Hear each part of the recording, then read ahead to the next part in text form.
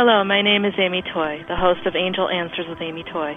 Besides being a radio show host, I'm also an intuitive counselor who provides spiritual insight into matters of the heart. Are you confused about your love life? Thinking of getting a new job? Wondering about your purpose and why you are here? I work very closely with not only the angelic realm, but also those who have crossed over to the other side. All sessions are strictly confidential. I also offer long-distance healing sessions using angelic energy. This angelic energy, also known as Integrated Energy Therapy, IET, can be done through Skype or on the phone and helps you get the issues out of the tissues. For first-time clients only, I am offering a 20% discount. You can find me online on amytoy.com, Twitter, Facebook, LinkedIn, or email me at angelicamy35@gmail.com or simply call 727-514-7323. May the angels carry you through, and this is for entertainment purposes only.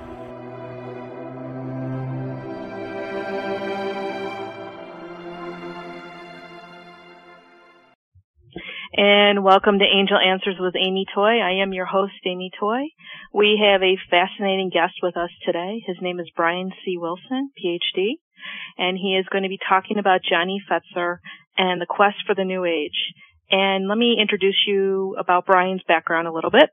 Brian C. Wilson, author of the new book, John E. Fetzer and the Quest for the New Age, is a professor of American Religious History in the Department of Comparative Religion at Western Michigan University, WMU.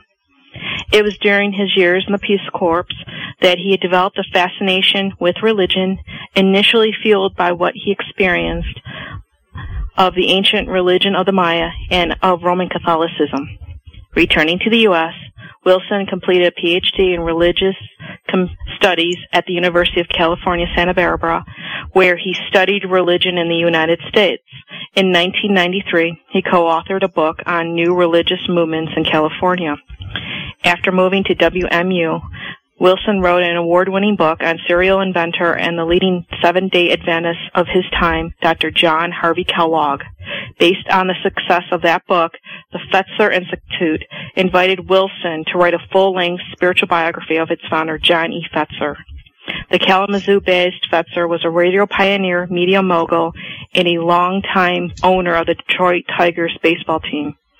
Of his many pursuits, however, there is one that is not well known, his lifelong spiritual search, which led him from traditional Christianity to an exploration of a variety of metaphysical religions culminating in the New Age. In many ways, the story of John Fetzer's long spiritual search mirrors that of millions of Americans who sought new ways of thinking and being in the evolving metaphysical religions of the 20th century.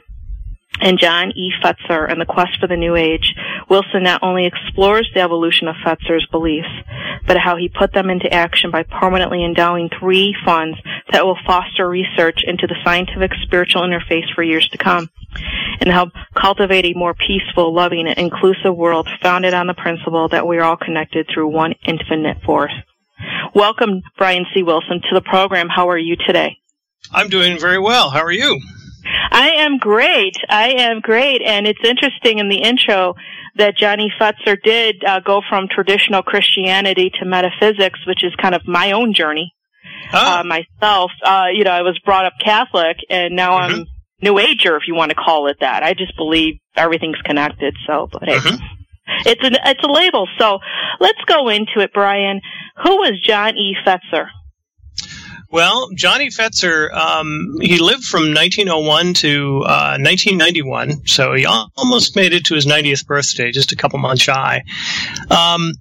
He was born and raised in a small town in Indiana and eventually moved to Kalamazoo, Michigan, where he founded one of the first commercial radio stations in southwest Michigan. So this was way back in the 1920s, 30s.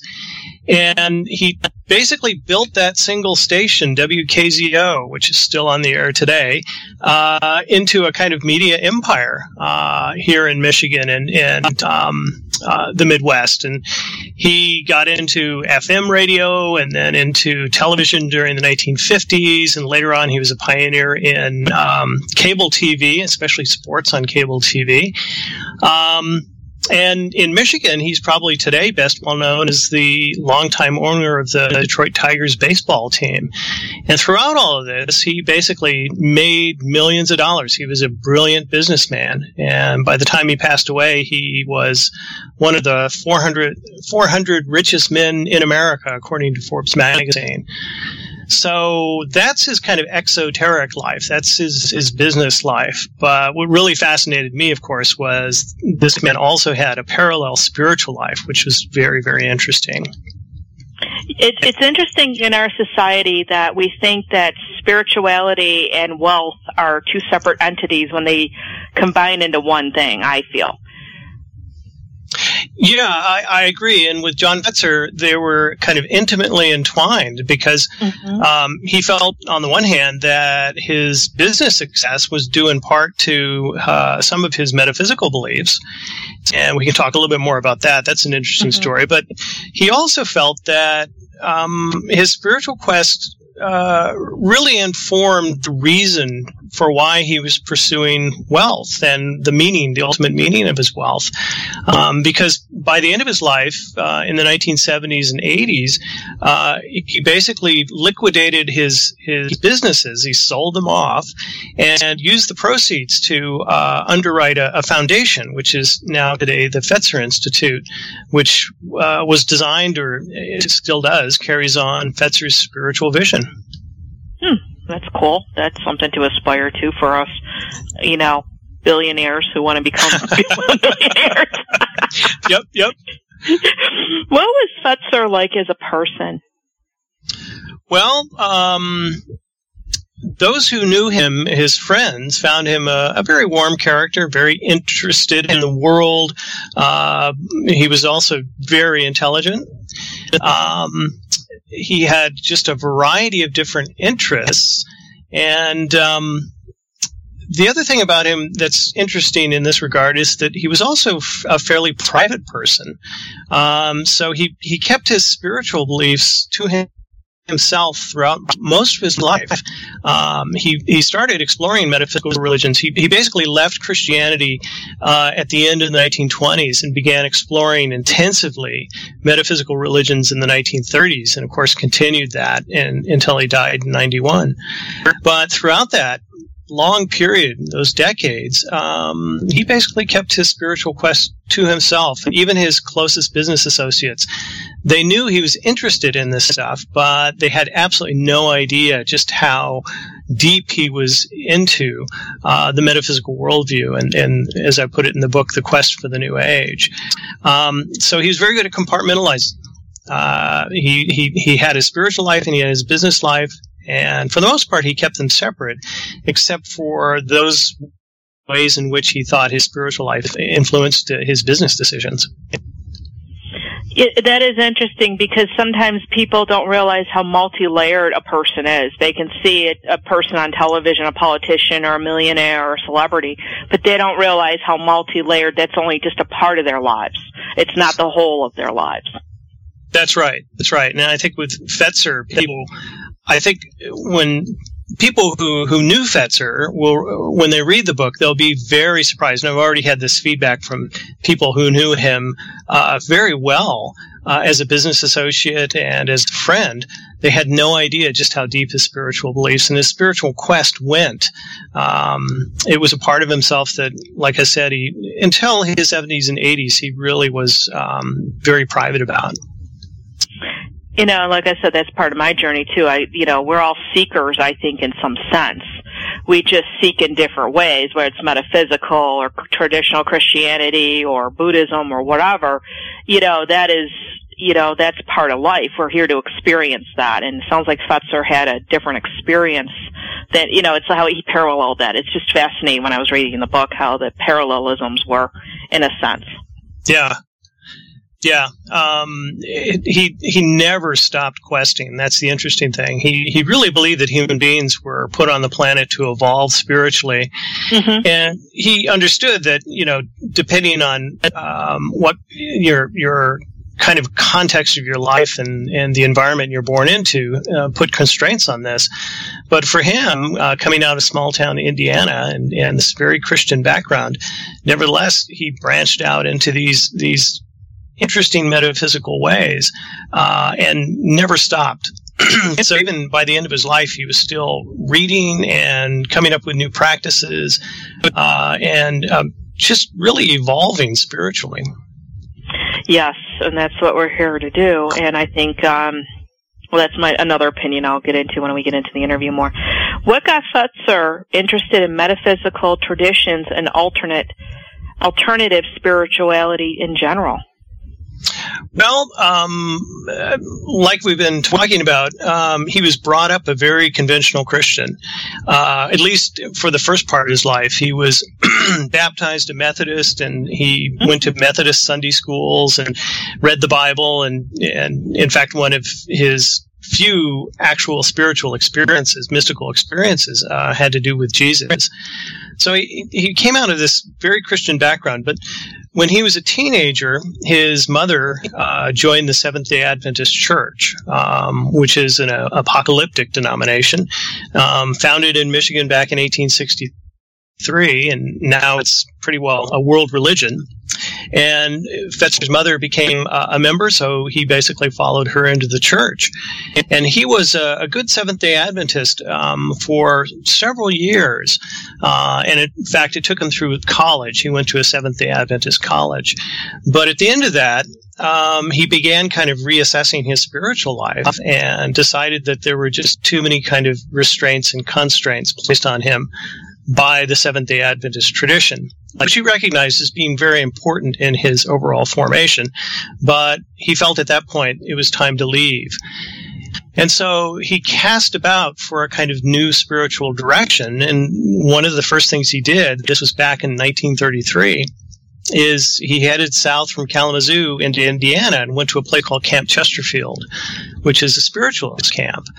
And there he encountered all sorts of metaphysical currents, not only spiritualism, but also various forms of divination, like astrology and dowsing and things like that, psychic healing, all sorts of things, new thought, mind over matter kinds of movements. All these things he was exposed to at Camp Chesterfield.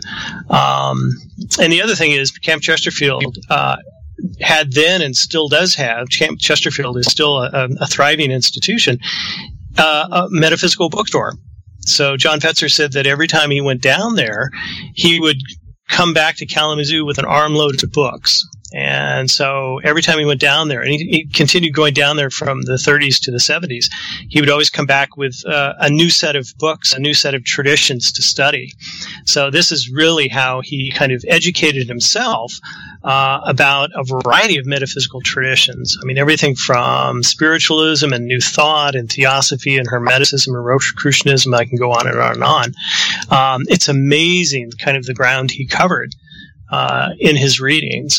So that's what led him into the metaphysical worldview. And for him, it really clicked. There was something that he found very compelling about it. Mm-hmm. Oh, yes. When you're a seeker and want to do it, yes, it will click for you. It's so cool. It's awesome when you're on that path. Because he went from a traditional religion, what did Fetzer mean by spirituality? What was his definition? Mm-hmm. Well, I think one of the reasons why the metaphysical traditions clicked with him was because I think it goes back to his earliest radio days.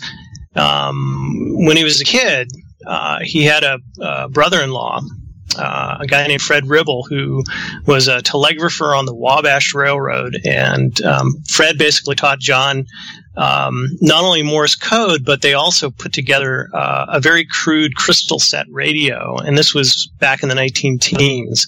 So just when radio was emerging. And Fetzer was absolutely fascinated by the fact that this little tiny machine could pull in, music and voices and all sorts of stuff just right from thin air. And that got him thinking about the connection between spirit and energy. and electromagnetic energy, and he began speculating about, well, what's the connection here? Perhaps they just form a kind of continuum in which everything is linked. So this is even well before he'd left the Christian tradition. He was thinking in terms of this idea of everything being spirit. So for him, the metaphor of energy carried over, and he thought that the entire universe, eventually he came to think this, that the entire universe was composed of spirit, and that there was a great central sun, something he called the father of radiation, that had created the universe and was still emanating spirit, which was freely available to everybody who was tuned into it. So again, this radio metaphor of being tuned into.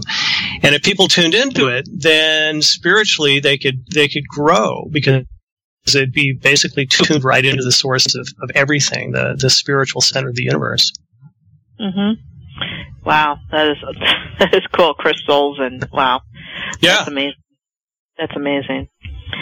So in what sense was Fetzer a New Ager, quote unquote, that label New Ager? Well, it's interesting because John Fetzer began talking about himself as a New Ager in the 1960s. And it was probably a term he got out of theosophy. But this is, 20 years before the New Age movement at large basically arose in the United States. So he was a kind of early adopter of this term New Age. And what he meant by it was, again, he always felt that everybody had the ability to basically transform themselves spiritually. And so everybody should take the opportunity in life for spiritual transformation. But that wasn't really enough, because he really felt that if enough people spiritually transform themselves, then this would basically have an additive effect and catalyze a global spiritual transformation.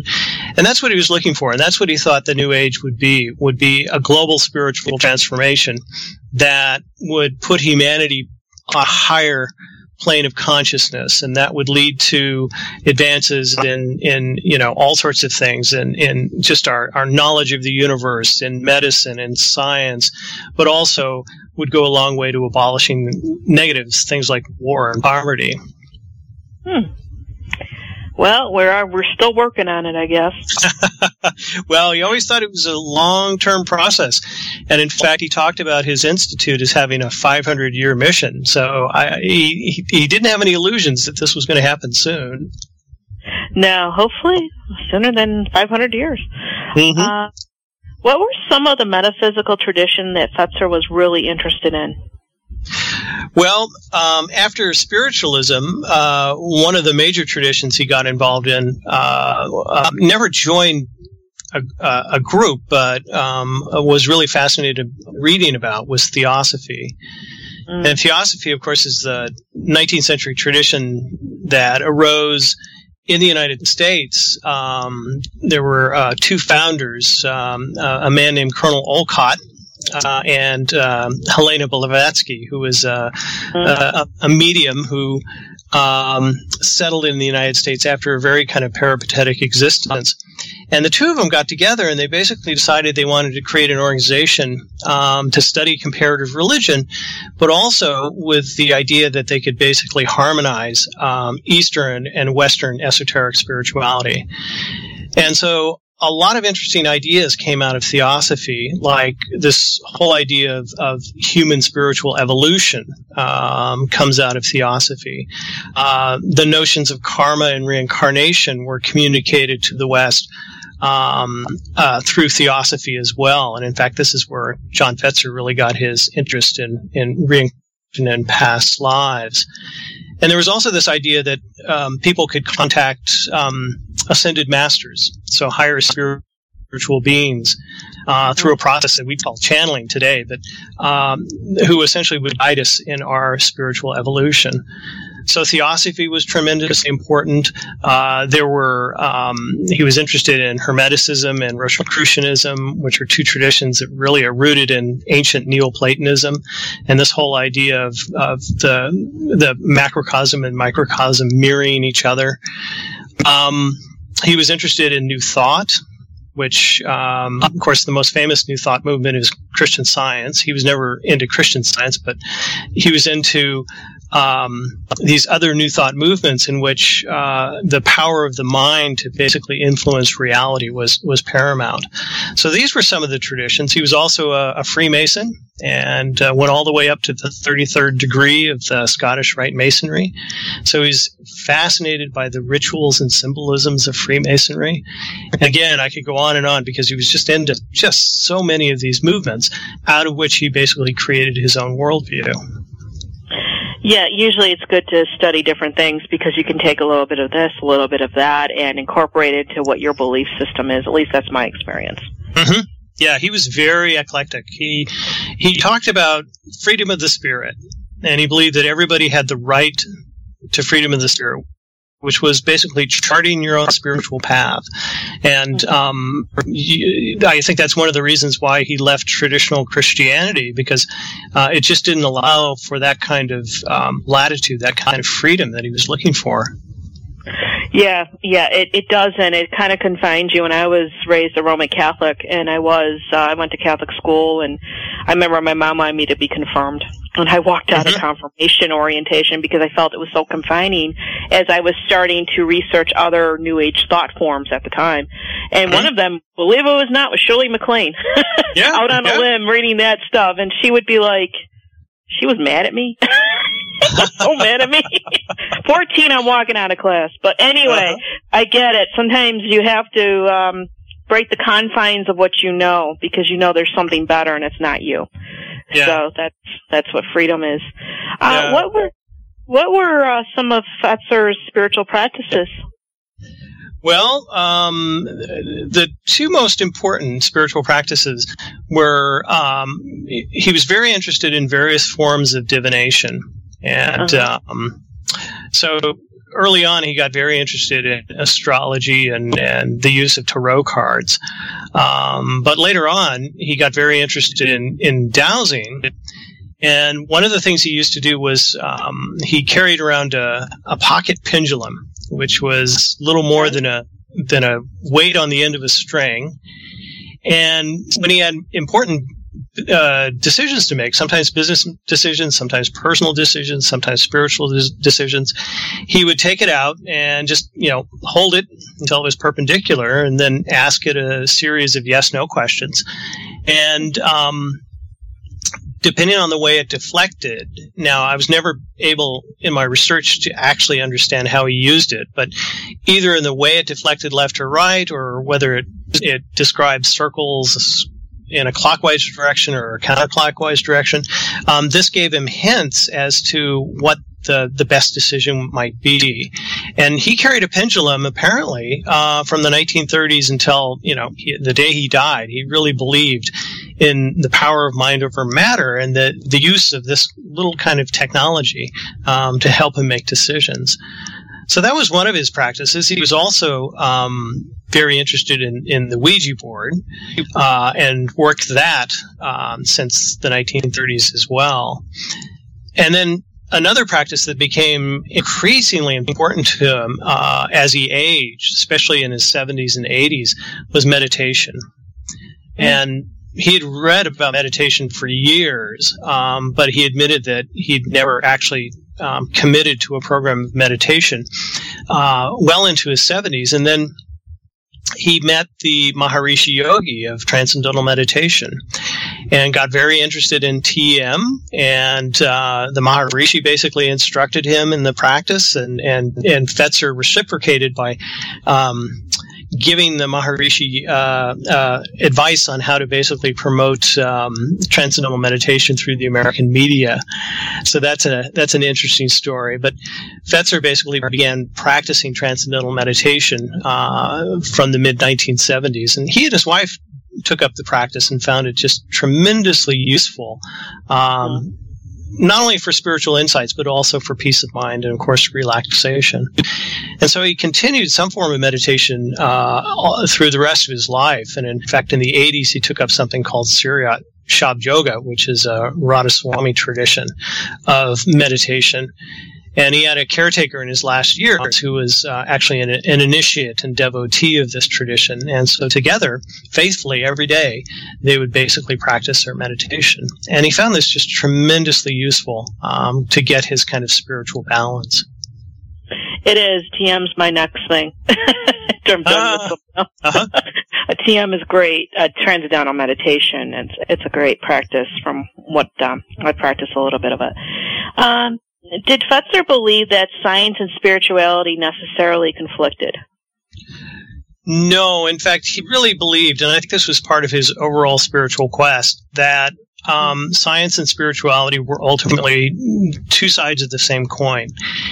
And I think this, again, begins all the way back with that little tiny crystal set that he had when he started thinking about the connection between empirical energies, radio energies, electromagnetic energies, radiation, and subtle energy. And so he really felt that the spiritual and the material world form a continuum, and that if human beings were really going to advance and advance scientifically, they would have to discover a spiritualized science. And so he was very interested in kind of unorthodox or cutting-edge science. I mean, that's one of the reasons why he was so interested in parapsychology, because he thought that might be a way of actually of coming up with a way of spiritualizing science or proving the reality of spirit through science. So for him, it was tremendously important, and that always remained one of the most important things for his quest. Yeah, it doesn't have to conflict. Everything works together, in my opinion. Mm-hmm. Some people have to compartmentalize and, separate things. What did Fetzer believe was the connection between mind, body, spirit, and health and well-being? Well, since he believed everything was spirit, he really believed that the human mind was kind of the conduit between the worlds, between the spiritual and the material. And so the human body, made up of mind, body, and spirit, essentially was put into balance through the mind, through the channeling of spirit. So ultimately, he believed that all health and happiness really depended on an openness to spirit. And so for him, it was very important in the 1980s to begin funding research into holistic medicine, because he felt that was tremendously important. It also fit into his idea of coming up with a spiritualized science. So he felt it was tremendously important that medical science recognize the reality of spirit and approach it from a holistic point of view. And of course, he starts talking about these things during the 1960s, and this is, years before holistic medicine really became mainstream in this country in the 80s and 90s. Yes, it does. So, and this is an interesting question. Why did Fetzer rely so heavily on spiritual advisors and channelers? Well, it's interesting because for all his kind of prowess as a businessman, he really felt that psychically he wasn't as advanced as he would like to be. He did believe that he had a certain kind of psychic power, a certain kind of ESP to make good business decisions, but he never really thought of himself as a psychic virtuoso. So he always relied on other people to help him see and interpret the spiritual world. So from the beginning, back in the 1930s, when he went down to Camp Chesterfield, he identified mediums down there who he felt were genuine and who gave him good advice and good insights into the spiritual world. And from that point on, he always relied on people who he felt were more spiritually advanced than he was, to basically guide him in his spiritual quest. And later in life, he got very interested in the phenomenon of channeling. And during the last decade of his life in the 1980s, he had a channeler named Jim Gordon, who essentially was kind of his house psychic, if you will. He was basically on call to help John Fetzer, not only with his own spiritual search, but through Jim Gordon's channelings to help kind of give a good orientation to the mission of the Fetzer Institute, which John Fetzer was then in the process of creating. So channelers, psychics, mediums, all these folks, if he thought they were genuine, he thought were tremendously important for his own spiritual journey. Yeah, it is. I mean, that's one of my things, that some people consult me on business and that, and, you know, we can be helpful in other ways and see a different perspective. And, you know, there's a lot of genuine people out there, you know, so. Well, I think that's a key idea. I mean, it's getting another perspective. Even though John Fetzer was compartmentalized in terms of his search, he always had a circle of friends who shared his ideas that he could bounce these ideas off of and get advice from. So it was always tremendously important for him not to be completely isolated in his spiritual search. He always had a group of friends and a psychic, somebody he relied on to help him basically see forward. And did he find were these circle of friends, these advisors, these counsel, did he have a hard time having them? You said that certain personal, you know, close business associates didn't know this. So how did he keep that separate from these business associates with the spiritual circle of friends, you think? Well, I think he just simply made time for them. He during the 1970s, he was introduced to A Course in Miracles, and in fact, he was one of the first people to read the published version of A Course in Miracles. He was very good friends with Judy Sketch-Whitson, who was the publisher. And he felt that immediately that he needed to be studying these texts with a group of friends. So when he got them while he was at his vacation home in Arizona, and when he came back to Kalamazoo, he brought together a group of friends who met in kind of closed-door sessions in his office every week to basically talk about A Course in Miracles. So I think his business associates knew that he was doing these kinds of things, but he still really only confided into a specific group of people he felt comfortable with. Yeah, it's interesting, like you said, how you can separate the one from the other, but yet they were intertwined in a lot of ways, especially with making business decisions or personal decisions. That's cool. That's really cool. How did Fetzer's belief in reincarnation and past lives impact the way he lived his life?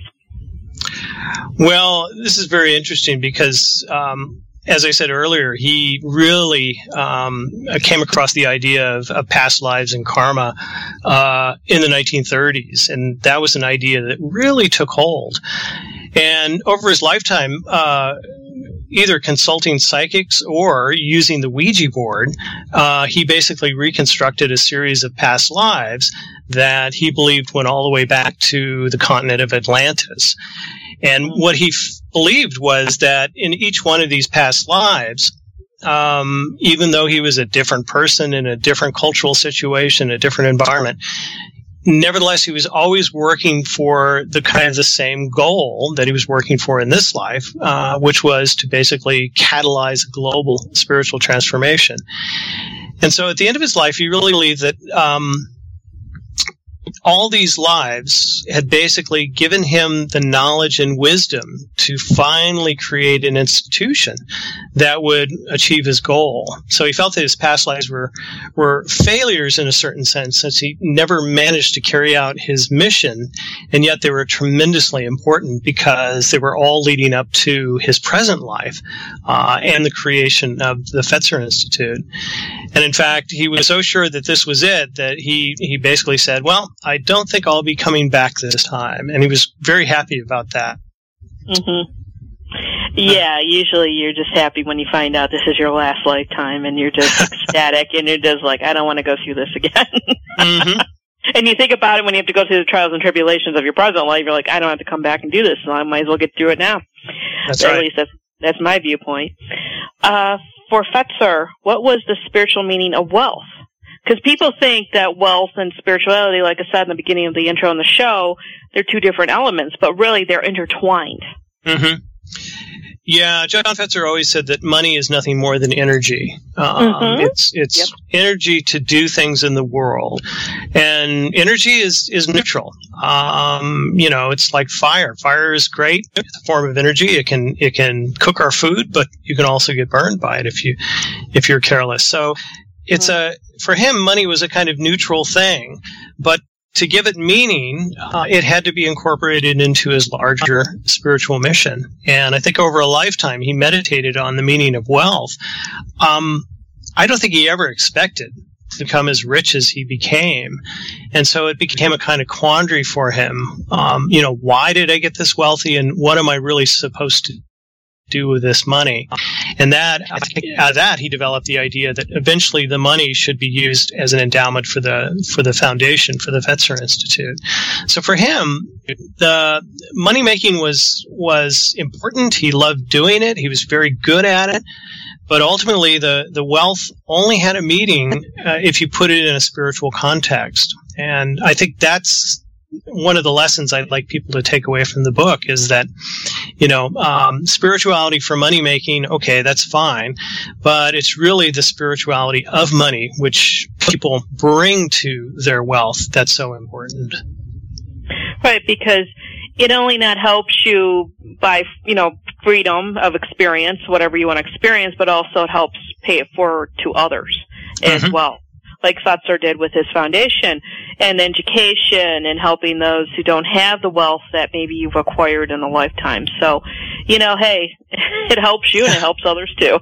It just keeps That's on right. giving. Well, he always thought, if it's energy, it has to flow. Energy has to flow. And so money is energy, and if it's to do good in the world, it can't just sit like, static electricity. It has to flow in order to actually do work in the world.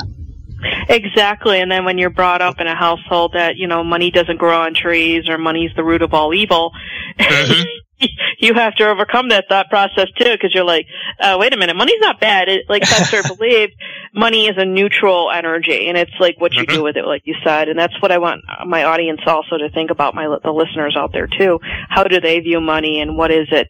What's its role in your life, and what have you been brought up in? What fears or not fears? So that's another thing to think about too. Yeah, and I think for John Fetzer it was also a matter of control too. He didn't want his money or his wealth or his fame to control him, but he wanted to control it in order to fulfill his larger mission.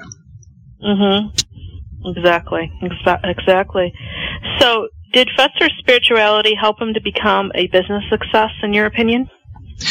I think so, and I think he thought he, to some degree, had a little psychic ability, and he always talked about it in terms of ESP, that he had the ability to make generally to make good business decisions. Not all of his decisions were great, but most of them were. And it was also important in terms of choosing the kinds of people that he had around him. He thought was also part of his psychic gift. So that, I think, I think he really believed that at some level his psychic abilities had helped him become a business success. And I think even beyond that, what the belief in psychic power, especially in things like the pendulum, brought him was a degree of confidence that he probably wouldn't have had otherwise, because he made some pretty bold business decisions at times when people thought he was nuts for getting into this or that new technology, and 9 times out of 10 they turned out to be winners. Well, it's like a modern day role model would be Richard Branson, the founder of Virgin Air. He's quoted saying that, he set up his board of directors because of his intuition, which was counterintuitive. He could, veto the board's ideas. And usually his outlandish, intuitive ideas were actually moneymakers. So, I think he's quoted and saying something like that. I remember hearing him talk about that. Yeah, I think they would be kindred spirits. Yeah. Yes, they would. I was just thinking the same thing. I'm like, wow, Fetzer and Branson, definitely. Did Fetzer ever apply his spiritual ideas to his running of the Detroit Tigers? Well, generally, he tried to take a kind of hands-off approach to the running of the ball team.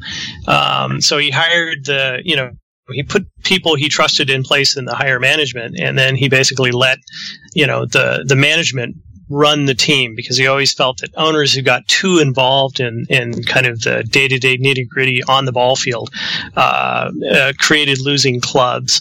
So for the most part, and he got a kind of bad rap that he was an absentee owner, which was absolutely not the case, because even though he lived in Kalamazoo and wasn't in Detroit every day, he was in telephone contact with his general manager every day, sometimes twice a day. So he was very tuned into what was going on.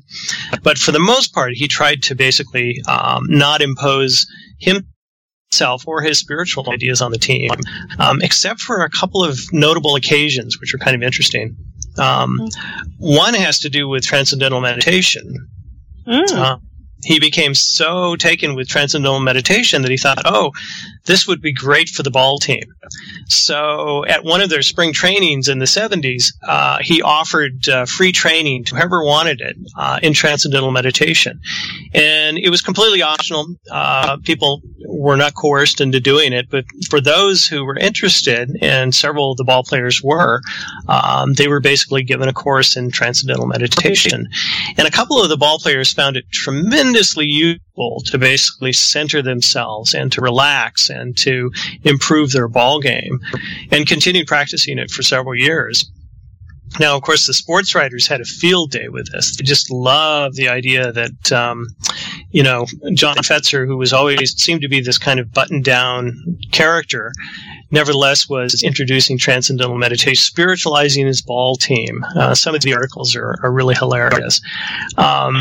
So that was, I think, a very successful way of introducing a spiritual kind of practice to his ball team. Mm-hmm. And there's another story that has to do with going back to the pendulum. There was a very successful pitcher on the ball team, a guy named Mark the Bird Fidrych. And he was very interesting, not only because he was a great pitcher, but he had this very strange pitching style. And he would go up to the mound and he would go through all sorts of interesting gyrations. He had his own rituals. He would talk to the baseball.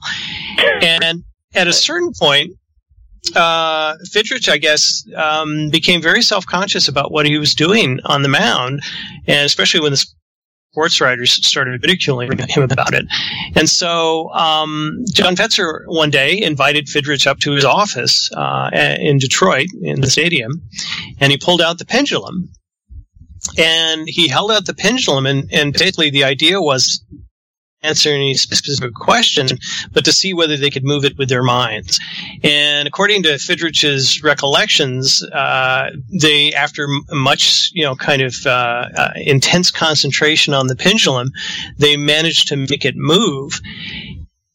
And Fetzer's lesson here was essentially that human beings had the power of mind over matter. And so what Fidrych was doing on the mound was basically employing his mind in these various kinds of antics and rituals that he was doing in order to make the baseball go where he wanted it to go.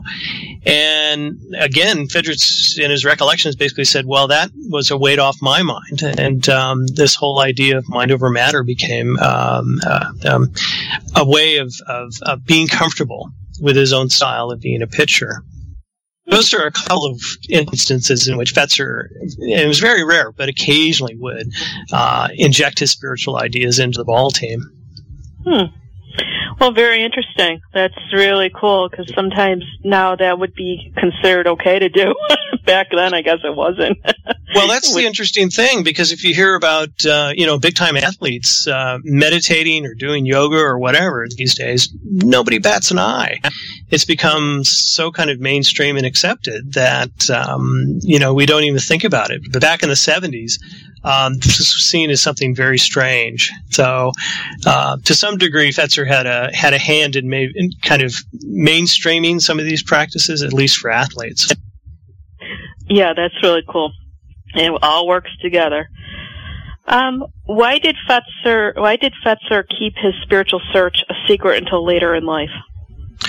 Well, again, I think part of it, he was a very private person, and after his experience with Christianity in his youth, which I want to say he felt very positive about.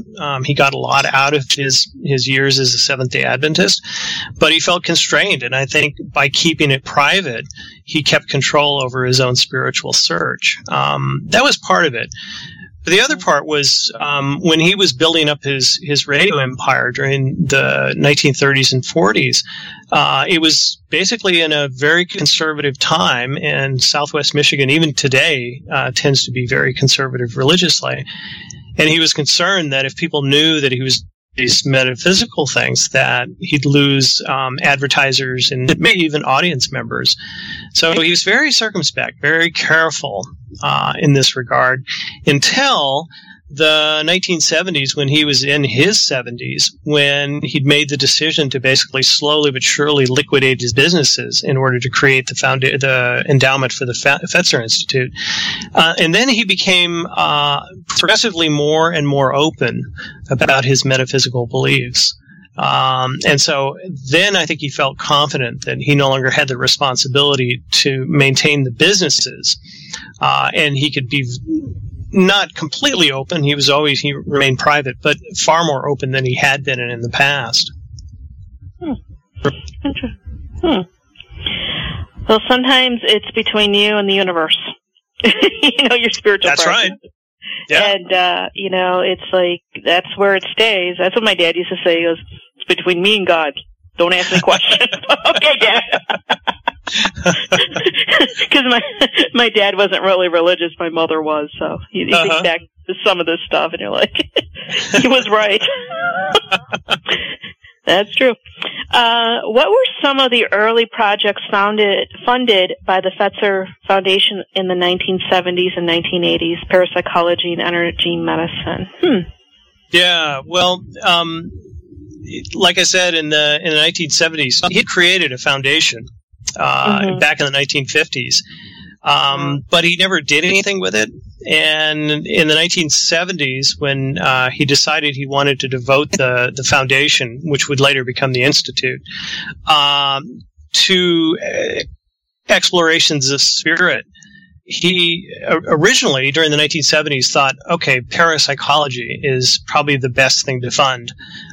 So he funded a variety of projects in ESP and telekinesis, moving things with your mind, and sometimes poltergeist studies and studies of reincarnation and remote viewing, things like this.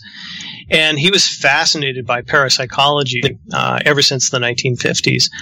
But interestingly, by the end of the 70s, he had decided that parapsychology was kind of spinning its wheels, and it really wasn't making the kinds of progress that he was interested in. And he was also getting old at that point, and his health was beginning to fail, and his wife's health was beginning to fail. So he began thinking about a holistic approach to health. And so he became very interested in funding projects that had to do with holistic health. He created a partnership with the ARE Clinic, which is the Association for Research and Enlightenment, the Edgar Cayce Foundation Clinic in Arizona, and was very interested in the research they were doing, basically testing the various remedies that Edgar Cayce had basically talked about in his readings. And one of the things that Fetzer was fascinated by was this idea of the human aura, that we're all kind of surrounded by some kind of energetic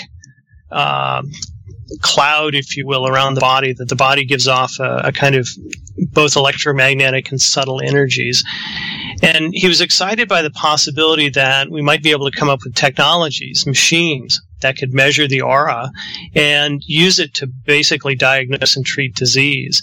So in the last years of his life, those were the projects he was really fascinated with. Energy medicine, or subtle energy medicine, and the possibility of these kinds of technologies. And he passed away before any of this research could really bear fruit, and subsequently the Fetzer Institute changed its orientation, changed its focus. But one of the major things that John Fetzer did was he underwrote an international conference of energy medicine, and this was back in, I think it was 87. It was the first international conference on energy medicine and energy technology, and energy medicine technology. And it's still cited today by people who work in this field as kind of one of the founding moments in energy medicine. Interesting. Well, we're running out of time, but would you consider yourself a seeker like John E. Fetzer? Well, I always tell people I'm kind of an agnostic seeker. Because on the one hand, I find this stuff absolutely fascinating. As people read the book, they'll see that, I just find it tremendously interesting. As an academic, of course, I always try and maintain a little bit of objectivity to the things I'm studying. So I tell people, for my kind of personality, this agnostic seeker, I have the best possible job, because on the one hand, I get to study all this stuff that attracts me, but on the other hand, I get to basically maintain a kind of scholarly objectivity towards it. So who knows? Maybe at some point, this is my own spiritual quest, and maybe it will turn into something more. But I'm certainly enjoying it as I go. It is. Being a seeker, whatever you grab onto is great. Well, Brian C. Wilson, Ph.D., thank you for coming on the show. And your book is John E. Fetzer and the Quest for the New Age. And it can be found on Amazon and probably Barnes & Noble and all the other retail sites. Thank you for coming on. Thank you very much. It's been a pleasure. Thank you. And this is Amy Toy for Angel Answers with Amy Toy. And join me next week for another fascinating guest, and may the angels carry you through.